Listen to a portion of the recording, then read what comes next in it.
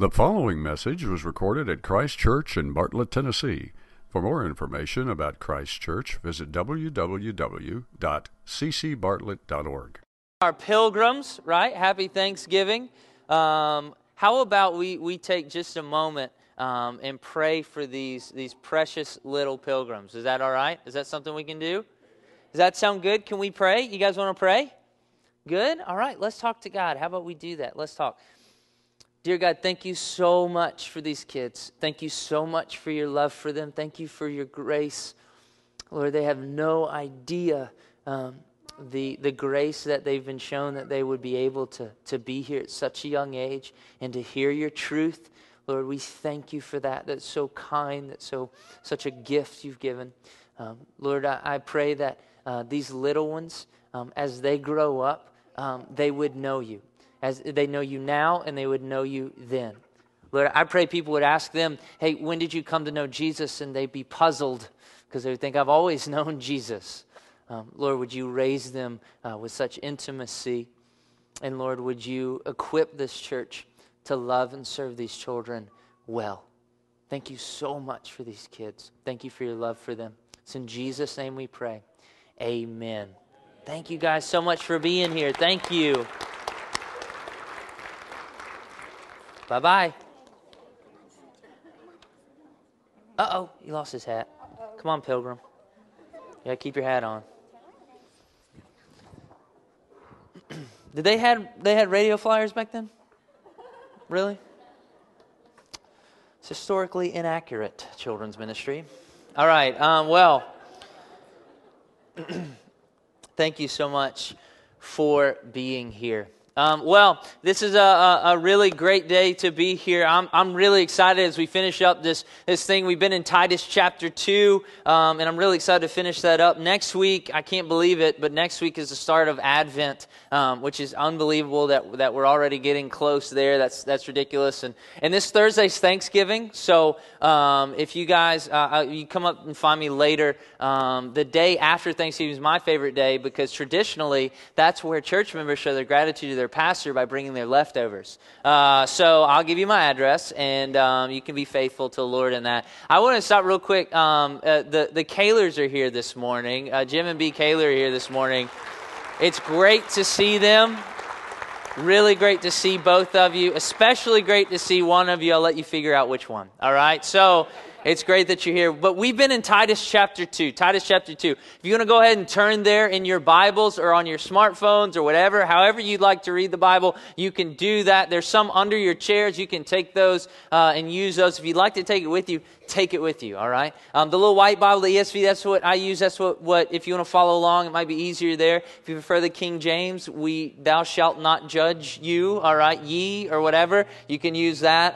But we've been looking at Paul's instruction to Titus as he's leading this church in Crete, okay? And Paul's instruction to Titus is simple. He wants their lives, wherever they are in life, wherever they are generationally, wherever they are in their careers and their families, he wants their lives to be fruitful and to adorn the doctrine of God our Savior. Remember we talked about that. To adorn the doctrine of God our Savior. May your lives be lived out in such a way that they clearly display the beauty of the gospel, right? Clearly display the beauty of the gospel of God. And so he gives specific instructions to different generations and even into different genders, because it's not by accident that we're all here in this room. It's not by accident that everyone in this room is not the same age. It's not by accident that everyone in this room is not the same gender, right? God has called us all together to uniquely adorn the doctrine of God where we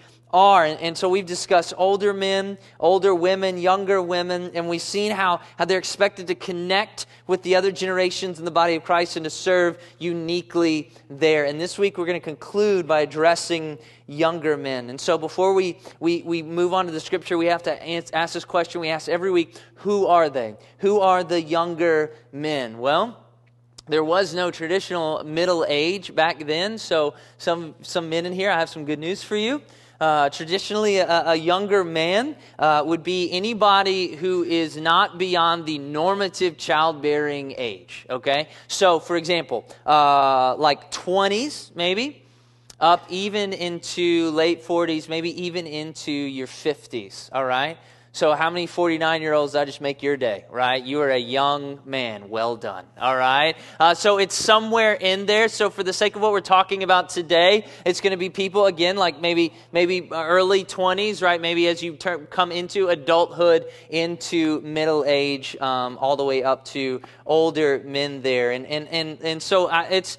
there's no middle age there, and I get it. You're in that younger men thing, and there's good news, right? I hear there's good things about middle age. I'm not necessarily looking forward to it, but I hear there's good news to middle age. That middle age, I heard, is when everything starts to click. Your elbow and your knees and your back and your neck, right? But anyway, so this instruction is for those people, those young men. However, this instruction to young men is to be examples of these things, of these behaviors, right? So to be examples. And so in doing so, that means that they're examples so that the rest of the church will what? Emulate them, okay? And so this instruction, yes, it's directed at younger men in the church, right? However, this is still godly instruction. It's still righteousness. It's applicable to all people. Let's get to Titus chapter 2, verse 6 through 8. Likewise, urge the younger men to be self-controlled. Show yourself in all respects to be a model of good works, and in your teaching show integrity, dignity, and sound speech that cannot be condemned, so that an opponent may be put to shame, having nothing evil to say about us. So, likewise, urge the younger men to be self-controlled, all right? So in that first blank, write blue. No, I'm just kidding. And we just follow there on number 1, self-control. So with older men, we talked about being in self-control. Even with women, last week we talked about self-control. And remember, I gave you this definition when we talked about self-control. Self-controlled means we have control over our emotions and our behavior, right? It's complete control, right? So last week when we dealt with women, we focused mainly on the temptations in women's life to be out of control emotionally, right? And so when we deal with younger men, we're going to look at the temptations that mainly affect younger men. When it comes to self-control, where they definitely need self-control and where those temptations look to attack that self-control in their lives. And what do we do about it?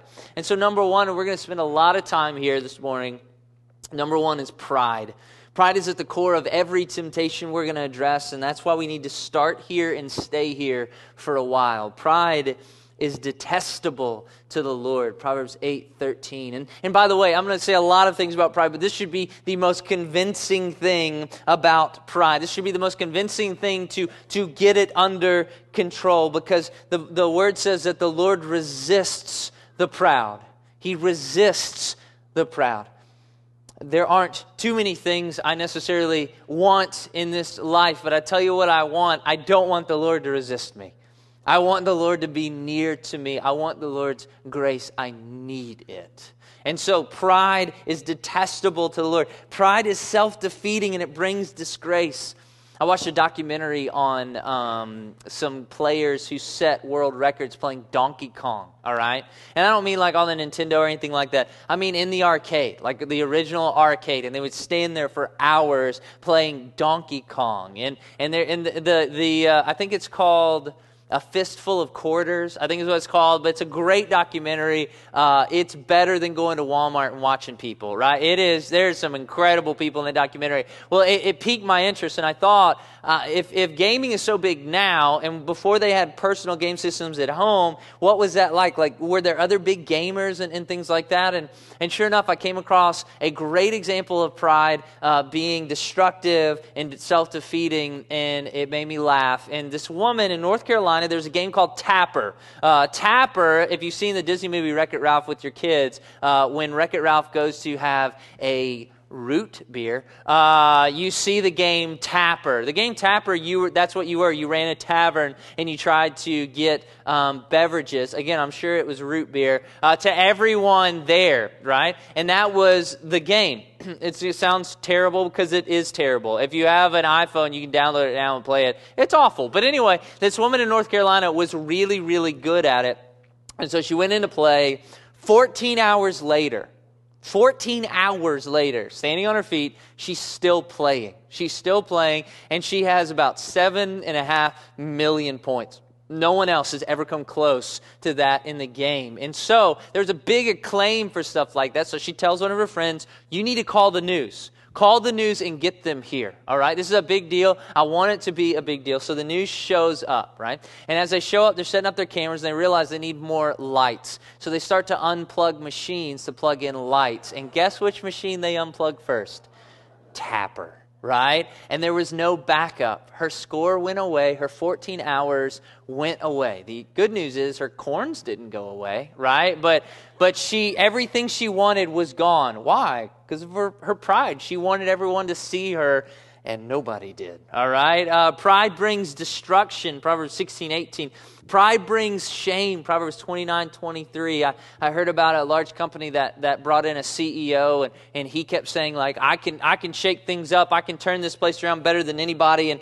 And so he walked up, it was his first day, he walked up and he saw this guy leaning against the wall, and he decided, I'm going to make an example out of him, really show that I'm tough and I know what I'm doing. And he walked right up to him and said, how much money do you make a week? And the guy was really surprised. I can't believe $300. And so he handed him $1,200 cash out of his pocket and said, get out, right? And he started feeling good about himself, said, I know what I'm doing. I'm the big guy around here. And he said, what did that goof off and that slacker do here anyway? And someone from across the room said, that was the pizza guy, just delivered our lunch, right? So pride brings shame. Pride stirs up fight. Isn't that the source of most of your fights, right? You want your way. You believe that your way is best. Pride rejects the wisdom of others. Pride is deceptive. You think it's gone or you think it's dead and it's back. There's a great example of a bullfighter. His name was Jose Cubero. He was 21 years old, had a spectacular career, and he loved the adoring fans, right? And so this bull was dizzied and bloodied, and so he puts his sword through the bull. The bull falls down, and before checking to make sure the bull was dead, he turned his back to the bull and started celebrating, right? And just drinking in all these people's praise. And the bull got up and stuck his horn through the man's back and through the man's heart, and he died there. And I think pride's the same way in our lives. I think a lot of the times we think, oh, I'm good. I don't have that problem anymore. Yeah, maybe when I was younger. Yeah. Maybe when I was new to this career. Maybe when the new car smell hadn't worn off. But I got my pride in check. I got it under control. And just when we think it's dead, it's not. By the way, we should never consider pride dead in our life until we are. You know what I mean? And so, how does someone who has self-control deal with pride? Well, they're constantly looking for it in every arena they know, because they know it's always lurking and it always looks different. If pride's that deceptive, if it's that cunning, right? If it's something that can adapt to so many different things, how can we be on alert? We can always be on alert through this: worship and thanksgiving. Worship and thanksgiving. It protects your perspective. When you worship, you look at Him. Psalm 8, 1-4. Listen to this. This is David. Listen. O Lord, our Lord, how majestic is your name in all the earth. You've set your glory above the heavens. Out of the mouth of babies and infants, you've established strength because of your foes, to still the enemy and the avenger. When I look at your heavens, the work of your fingers, the moon and the stars, which you set in place. All right, so he's worshiping God, and look at what it does to his pride. Check this out. This is what he says. What is man that you are mindful of him, and the son of man that you care for him? It protects his perspective. As he worships the Lord and gets a real picture of who God is, he gets a real picture of who he is. So many times when we go to God, what do we say? Help me with this. Why aren't you helping me with this, right? Why isn't the situation turning out the way I want it to turn out? But when David worshiped the Lord, his response was, Lord, who am I that you would even be mindful of me? Who am I that you would even know I exist, right? Worship protects your perspective. It protects your humility, because when you give thanks, you must recognize the source. Ephesians 5:20 tells us, and give thanks for everything to God the Father in the name of our Lord Jesus Christ. So Thanksgiving is designed by God to protect our humility by recognizing the source of blessing. How bizarre would it be to give thanks for the item and not the source? That's not what Thanksgiving is designed to do, and it's not how it works. Imagine if Christmas comes up and Angela gives me a new watch and I put it on and I say, oh, watch, Thank you for shining and looking new and clean and keeping time. I'm so thankful for you, Watch, right? What in the world would happen? It wouldn't be a good morning. I'll just say that, right? It would not be a good morning. I'd have to take the Christmas tree to the curb that day and stay with it, right? Like, it would not be a good morning. Thanksgiving's not designed to stop on the object. It's designed to take you back to the source, and the source is the Lord Jesus. We're told that in Ephesians 5:20. So stay on alert through worship and thanksgiving to protect your perspective. Through prayer, ask God to reveal your pride. And this is not an empty exercise. If you don't hear anything else I say today, if you don't listen to anything else, please do this. Ask the Lord to reveal your pride, because He will. He will, and He'll help you with that. The Word of God will reveal your pride. Read Proverbs. We've been going through it with the high school guys here at the church. Pray for them, by the way. And it's been an incredible time as we've gone through it. And it's shown me areas of pride that have been previously undiagnosed, I've been blind to. So the Lord, through His Word, reveals our pride. And through accountability. Someone should see you so much and be so familiar with you and see you so clearly that they can identify moments of pride, that they can be on alert and watch your back. And that same person should be able to speak so clearly. Maybe you need to have a conversation with someone, a difficult conversation with someone in your life where you give them permission to call you out on your pride. Because pride is that dangerous, it's worth it. And maybe you need to have that conversation. Pride isn't a joke. It's at the core of our rebellion from God, and it drives us out of control. So what are some specific areas in young men's lives that there's temptation that can make it difficult to be self-controlled? Ultimately, yes, pride is always at the core, but I think another area, another temptation, secondly, let's start with something obvious, lust. Men are the primary consumers of pornography. These are some statistics from CovenantEyes.com with some sources from the Internet Filter Review and some other groups. It says 40 million people view porn. Of those 40 million, men are more than 534% more likely to look at porn than women. 2 billion searches for pornography have been made since January 1, 2013. 51% of pastors polled says internet porn is a temptation. 51% of pastors. 50% of Christian men surveyed say they are addicted to porn. 50%. And most men, by the way, are exposed to porn by 12 years old. Men's magazines are filled with half-naked women. Movie studios, when they cut trailers for movies, will put scenes that aren't even in the movie just because they will entice men to come see the movie. Advertising targeted to men is pretty simple. Lust sells. Our world's argument is that lust is human. It's natural, right? It's not necessarily dangerous or detrimental. Men will look at women. Women will fantasize about men. It's only human. The Lord, however, says this: lust is inhuman. It disrespects the design of all people, that they are image bearers of God, and they have an innate dignity of that in that design, and reduces people from that, image bearers of God, to objects. Lust isn't about them, it's about you. You don't care what your lust does to them. You don't care about them. You care about you and how they make you feel. Lust is inhuman. It's the complete opposite of what it means to be human. I love Richard Exley's quote on this. He said, lust is not the result of an overactive sex drive. It's not a biological phenomenon or the byproduct of our glands. If it were, then it could be satisfied with a sexual experience, like a glass of water quenches thirst or a good meal satisfies appetite. But the more we attempt to appease our lust, the more demanding it becomes. There's simply not enough erotica in the world to satisfy lust's insatiable appetite. When we deny our lustful obsessions, we're not repressing a legitimate drive. We're putting to death an aberration. Lust is to the gift of sex what cancer is to a normal cell. Therefore, we deny it, not in order to become sexless saints, but in order to be fully alive to God, which includes the full and uninhibited expression of our sexual being within the God-given context of marriage. I love that quote. So men, what do we do about lust? How can we be self-controlled? Well, we said it last week to the women when we dealt with their purity. Number one, confess it. James 5:16, therefore confess your sins to one another and pray for one another that you may be healed. The prayer of a righteous man accomplishes much. There are resources to help you. Come talk to me. I tell you, I didn't start to experience true healing in my life in this area until I confessed it, until I sought some help and had some brothers pray for me. And there are resources upon resources of help for you. And there are brothers struggling with you. If that statistic was true of that church that was surveyed, 50% of men are addicted to pornography, then I would say the majority of this men wrestle with lust. The majority of the men in this room wrestle with lust throughout the week. You are not alone. Confess it. And let's work on it. Let's support one another. Maybe there's healing from the Lord waiting for you, and you don't have it because you haven't been faithful to confess it and to be prayed for. The second one, and I love this, guys. Remember our sisters and mothers.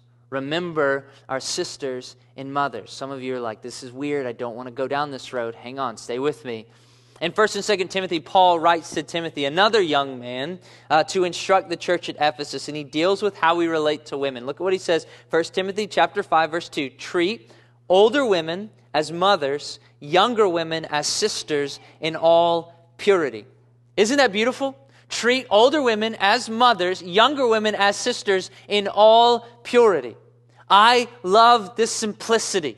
I think that of all the people the Lord has called, I am by far the densest, all right? Like, I'm going to get to heaven, and the Lord's going to be like, man, I really thought you were going to get lost on your way here, right? Like, I love when the Lord gives me simple instruction. There's no confusion on where to draw the line here, right? It's clear. Would that thought or that behavior be appropriate if she were your mother or sister? No? Then don't do it. It's simple here. That joke, mother or sister, no, don't. Pornography, mother or sister, please say no, then don't. That look, that thought, that flirting, mother or sister, no, then don't. It's simple. I love this simple maxim here that deals with such a major life issue. And by the way, men, some of you in this room, as you heard that scripture and as you've learned this maxim from the Lord, then you should rejoice. You should rejoice because the Lord just gave you a powerful weapon against such a powerful foe in your life. Remember your mothers and sisters. It's wonderful. I love it. What's another area of temptation for the young man that needs to be controlled? Work. The category of young men is the category of work, right? Because typically, if it goes from 20 up even into your 50s, this is a time where you begin to work, and it typically this time ends with retirement, where your work becomes less and less and less. So this is a huge part of a younger man's life. And so understandably, there's huge temptation. There's a temptation to work too hard, to be a workaholic. How many of you in here would have to admit that at times you've been a workaholic? At times you've been addicted to workahol. Anybody? Anybody in here? It's okay. It's okay. We love you. This is a safe place. All right? We're all tempted by it. My wife, one evening, made it clear to me that she didn't want my kids to only recognize me by the glow of my laptop screen, right? There's always more to do. There's always something else that needs to be done. Remember the farmer said the hardest thing about milking cows, they never stay milked, right? There's always something to do. And the Word instructs us to work hard. Colossians 3:23, Proverbs 13, 2 Thessalonians 3. But what's the danger in working too hard? We lose perspective. Our work becomes primary. And we lose perspective with our relationships. My work is primary. With the Lord, my work becomes primary, not what He's doing through my work. I love the scripture, Romans 14:8. If we live, it's to honor the Lord. And if we die, it's to honor the Lord. So whether we live or die, we belong to the Lord. And when you become a workaholic, you work too hard, you lose that perspective, right? With our relationships, I don't have time to be thankful. I don't have time to worship. I don't have time for Him and His work. With the Lord's blessings, we even miss His blessings because we're too busy to even look around. So rest. But there's a temptation there as well. To rest too much, to be lazy. Rest is godly. He designed it, Genesis 2. He commands it, Exodus 20, and He invites us to it, Matthew 11. It is godly, but we can take it too far. I think a great example of it is there's an older couple sitting by a fire, and after a long silence, the wife said, "Jed, I think it's raining. Would you get up and go outside and see?" And after a long pause, gazing into the fire, the old man said, Ma, why don't we just call in the dog and see if he's wet, right? Sometimes rest is too much. So what does self-control look like with our work? You know what it looks like? If you want to turn your Bibles, you can. It looks like Genesis chapter 1. That's what it looks like. That's what self-control looks like. Look at verse 3. This is creation. God said, let there be light. There was light. God saw the light was good. God separated the light from the darkness. God called the light day, and the darkness he called night. And what? There was evening, and there was morning the first day. And God said, let there be an expanse in the midst of the waters, and let it separate the waters from the waters. And God made the expanse, and separated the waters that were under the expanse from the waters that were above the expanse. And it was so, and God called the expanse heaven, and there was evening, and there was morning the second day. If you continue, it continues with that pattern. Creation, and there was evening, and there was morning. Creation, and there was evening, and there was morning. There's a rhythm here that God, He created, and He showed us, and He exemplified it. Work and rest. Creation and rest. Work and rest. Self-control is finding the rhythm of work and rest, right? So how do you find that rhythm? I think it's simple. You ask regularly. You ask. You ask the Lord. Making time to ask in all arenas is a pretty good sign that your priorities are straight, right? So you ask the Lord. Secondly, and this is a difficult one, ask your family. Am I here enough? Have I put my work above you guys? Right? Ask your family. It's serious. It's a difficult conversation, but it's worth it because the stakes are high, right? You ever heard the song Cat in the Cradle? Exactly, right? The stakes are high. Ask your family. Ask your friends. Am I living a balanced life here? Am I giving myself to where the Lord's given me these different spheres of influence? Am I being too much into one? Am I ignoring these other areas the Lord wants me to live in? Ask an older man. How did you do this well? How did you balance this career? And how did you balance this with your family? How did you not do it well, right? Ask and learn balance. You need to be self-controlled. Now, isn't the rest of the instruction that we're going to find here to Titus, isn't it just to Titus and not to younger men? It says, likewise, urge the younger men to be self-controlled. Show yourself, that's Titus, in all respects, to be a model of good works in your teaching. Show integrity, dignity, and sound speech. Titus is a young man. But isn't Titus the leader of this church in Crete? Yes, but leading a church or being an elder in a church has nothing to do with age. I've heard of a church one time that was silly enough to call a 26-year-old to preach. That's crazy, right?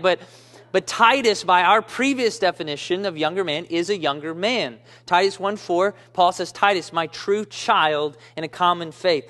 Judging by his death, he was probably in his early 20s at this point. So Titus is a young man, early 30s. So Titus, a young man, is instructed to be an example to young men. So this instruction is for all young men then. It's important. The result of this instruction is found in verse 8, that cannot be condemned so that an opponent may be put to shame, having nothing evil to say about us. What does it matter if an opponent has anything evil to say about us, right? Sticks and stones, isn't that right? It's because it affects your ability to adorn the doctrine of God, our Savior. So this is important. You need to exemplify these things, follow this instruction so that you will adorn the doctrine of God, our Savior. So the following commands to Titus and younger men are fleshed out examples, I believe, of how to pursue self-controlled living. You want to live self-controlled, then set your minds on these things. So secondly, young men should be model of good works. So good is God works, things that are pleasing to God. Why is this pointed out specifically to young men? I mean, it seems to do good works is obvious. Ephesians 2 tells us we were created for good works. That seems obvious. It seems obvious that we should go meet needs. It seems obvious we should serve others, pray for others, take care of one another, take care of widows, encourage one another, right? Like that seems obvious that we're supposed to do good works. But look what it says. It's not just doing good works. It says be a model of good works. Be an example.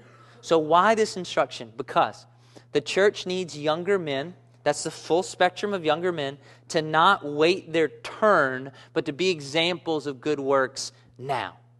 1 Timothy 4:12 says, let no one despise you for your youth, but set the believers an example in speech, in conduct, in love, in faith, in purity. The temptation as a younger man is to look at good works and put them on our list for later in life, right? When I'm out of college, I'll study the Word of God more, right? When I'm out of my 20s, I'll serve in the church more. When my kids get older, I'll really devote myself to prayer. When my career slows down, I'll serve my neighbor better. When I retire, I can finally have time to mentor someone, right? When my kids leave the house, I'll have time to lead in the church. And our temptation, or the temptation as a young man, is to use youth as an excuse to not be an example. I look around and it seems like there's a lot of older people in the church and you know what? They seem really serious about their faith. That's when I'll be really serious about my faith. No one pays attention to me. What difference could I possibly make? But use your ambition and your drive for holy things and be an example now. You have no idea how God wants to inspire others through your obedience. I'll tell you right now, there's a college student in this church that's challenged me to love my family better because of how he loves his. You understand? Don't wait. Be an example now. And in your teaching, show integrity. So number 3, show integrity. Not just teach integrity. Verse 1, he says, but as for you, teach what accords with sound doctrine. He's already told, teach it. Okay, teach sound doctrine. But so not just teach it. So Paul's saying, practice what you preach. Be an example of what you teach. Live in agreement with sound doctrine. The Greek word for integrity here literally means incorruptibility. So may your life reflect sound doctrine without corruption. Isn't that a great picture of integrity? That my life would display the truth of God without corruption. It's a great picture. Corruption creeps in though, doesn't it? There are times we know the truth to love our wives like Christ loves the church, but we take the easy road and we get angry when we don't get our way. We know the truth that in our mouth is the power of death and life, and yet we still get careless with our words around our friends. So what do we do about corruption and showing integrity? I think our main weapon is community. We talk about accountability in the church a lot, and that's great. We need it. We talk about that a lot. However, being accountable to someone, answering to someone, right, admitting your faults to someone is just a subheading under a larger need for Christians in its community. The Lord knit us together to live life together. That's everything. In Philippians 2, when Paul says, work out your own salvation with fear and trembling, you're not supposed to do that alone. That's part of a community. Have other friends that are helping you think through and wrestle through the truths of the Bible and how you're living them out to show that integrity in your life. Some of you accomplish this through small groups and even Sunday school and Bible studies. But there should be someone or some people who are helping you line up your life with that truth, right? Wrestling with the scriptures together. That's what Proverbs 27:17 says. Iron sharpens iron, one man sharpens another. You get that picture of rubbing, that friction, right? Of wrestling together, figuring that out. So you need community to help you line your life up with the truth. Fourthly, show dignity. Now we've seen this word before. We've seen it with older men. Remember the Greek definition of dignity? What is it? To be serious. It means a lack of frivolity. A characteristic of young men is what? It's small perspective. Why? Because they haven't lived long enough. They haven't lived with enough experience. And so young men get bent out of shape over frivolous things, right? Young men get bent out of shape over what kind of car they drive. Older men, you just hope you can keep driving at night, right? They get bent out of shape over the title they hold. Older men, your title is gone. You retire, they kind of take that from you. The younger men are concerned about the color of their hair. Older men, hair? What hair, right? Young men are tempted to be serious about the wrong things because of a lack of perspective and experience. I think a great example of this, and maybe you can get a better understanding of the comparison of between a first-time parent and a seasoned vet. You know what I mean? I think it's a great example of someone who doesn't have proper perspective because they don't have that experience. Like a first-time parent, you worry about their clothes matching and being spotless. Other parents, you say, okay, are their parts covered, and does that stain smell too bad, right? You know what I mean? Like, doesn't? Good. You're good. Go. First-time parent, every time your kid trips, you call the pediatrician, and you put them on the prayer list at church, you know what I mean? Like, and then a seasoned veteran parent, what happens? Your kid could fall off a ladder, and what's the first thing you say? No, ignore it. Everybody, ignore it. Ignore it, and he won't cry. He's fine. Ignore it, right? Isn't that true, right? As you gain that experience, you become serious about serious things. The frivolity leaves, right? And again, young men are tempted to be serious about the wrong things because of a lack of perspective and experience. So how can young men show dignity? Well, you can choose to be serious about a couple of things. Number one, be serious about the Word of God. Be real students. I don't mean a hobby. It's your bread. The Word of God is your bread. Be serious about your bread. You're serious about eating, right? Staying alive. The Word of God is your bread. Be serious about it. Jesus said in Matthew 4:4, man shall not live by bread alone, but by every word that proceeds out of the mouth of God. If you've gotten the idea that your Bible is a hobby, that's an accessory, right? It's a prop you bring to church, I am so sorry. It's not. It's your bread. It is your bread. You should be as much a student of the Word as much as I am personally. I'm not talking about studying for the church. I mean personally, because it's your bread as much as it is mine. And the Lord will reveal wisdom to you and what's worth being serious over as you're serious about the Word of God. The second thing, be serious about mentors. Be serious about mentors. Now, don't believe the mentor myth that there's one guy out there who can be a perfect mentor to you and just show you all kinds of wisdom in every area of your life. That's not true. But there are a team of other older godly men waiting to help you. They will help you know what to be serious about in different arenas of your life. There's an older man for me that when it comes to parenting, I ask him questions. There's an older man for me that when it comes to finances, I ask this man a question. If it comes to being a good husband, I ask this man a question. If it comes to leading a church, I ask this man a question. If it comes to leading students, I ask this man a question, right? Be serious about mentors. Be serious about men who have walked those paths. Seek them out. Seek out that knowledge and have them teach you what's worth being serious about. Proverbs 11:14, the scripture's wonderful. Memorize it. Where there's no guidance, a people falls. But in an abundance of counselors, there's safety.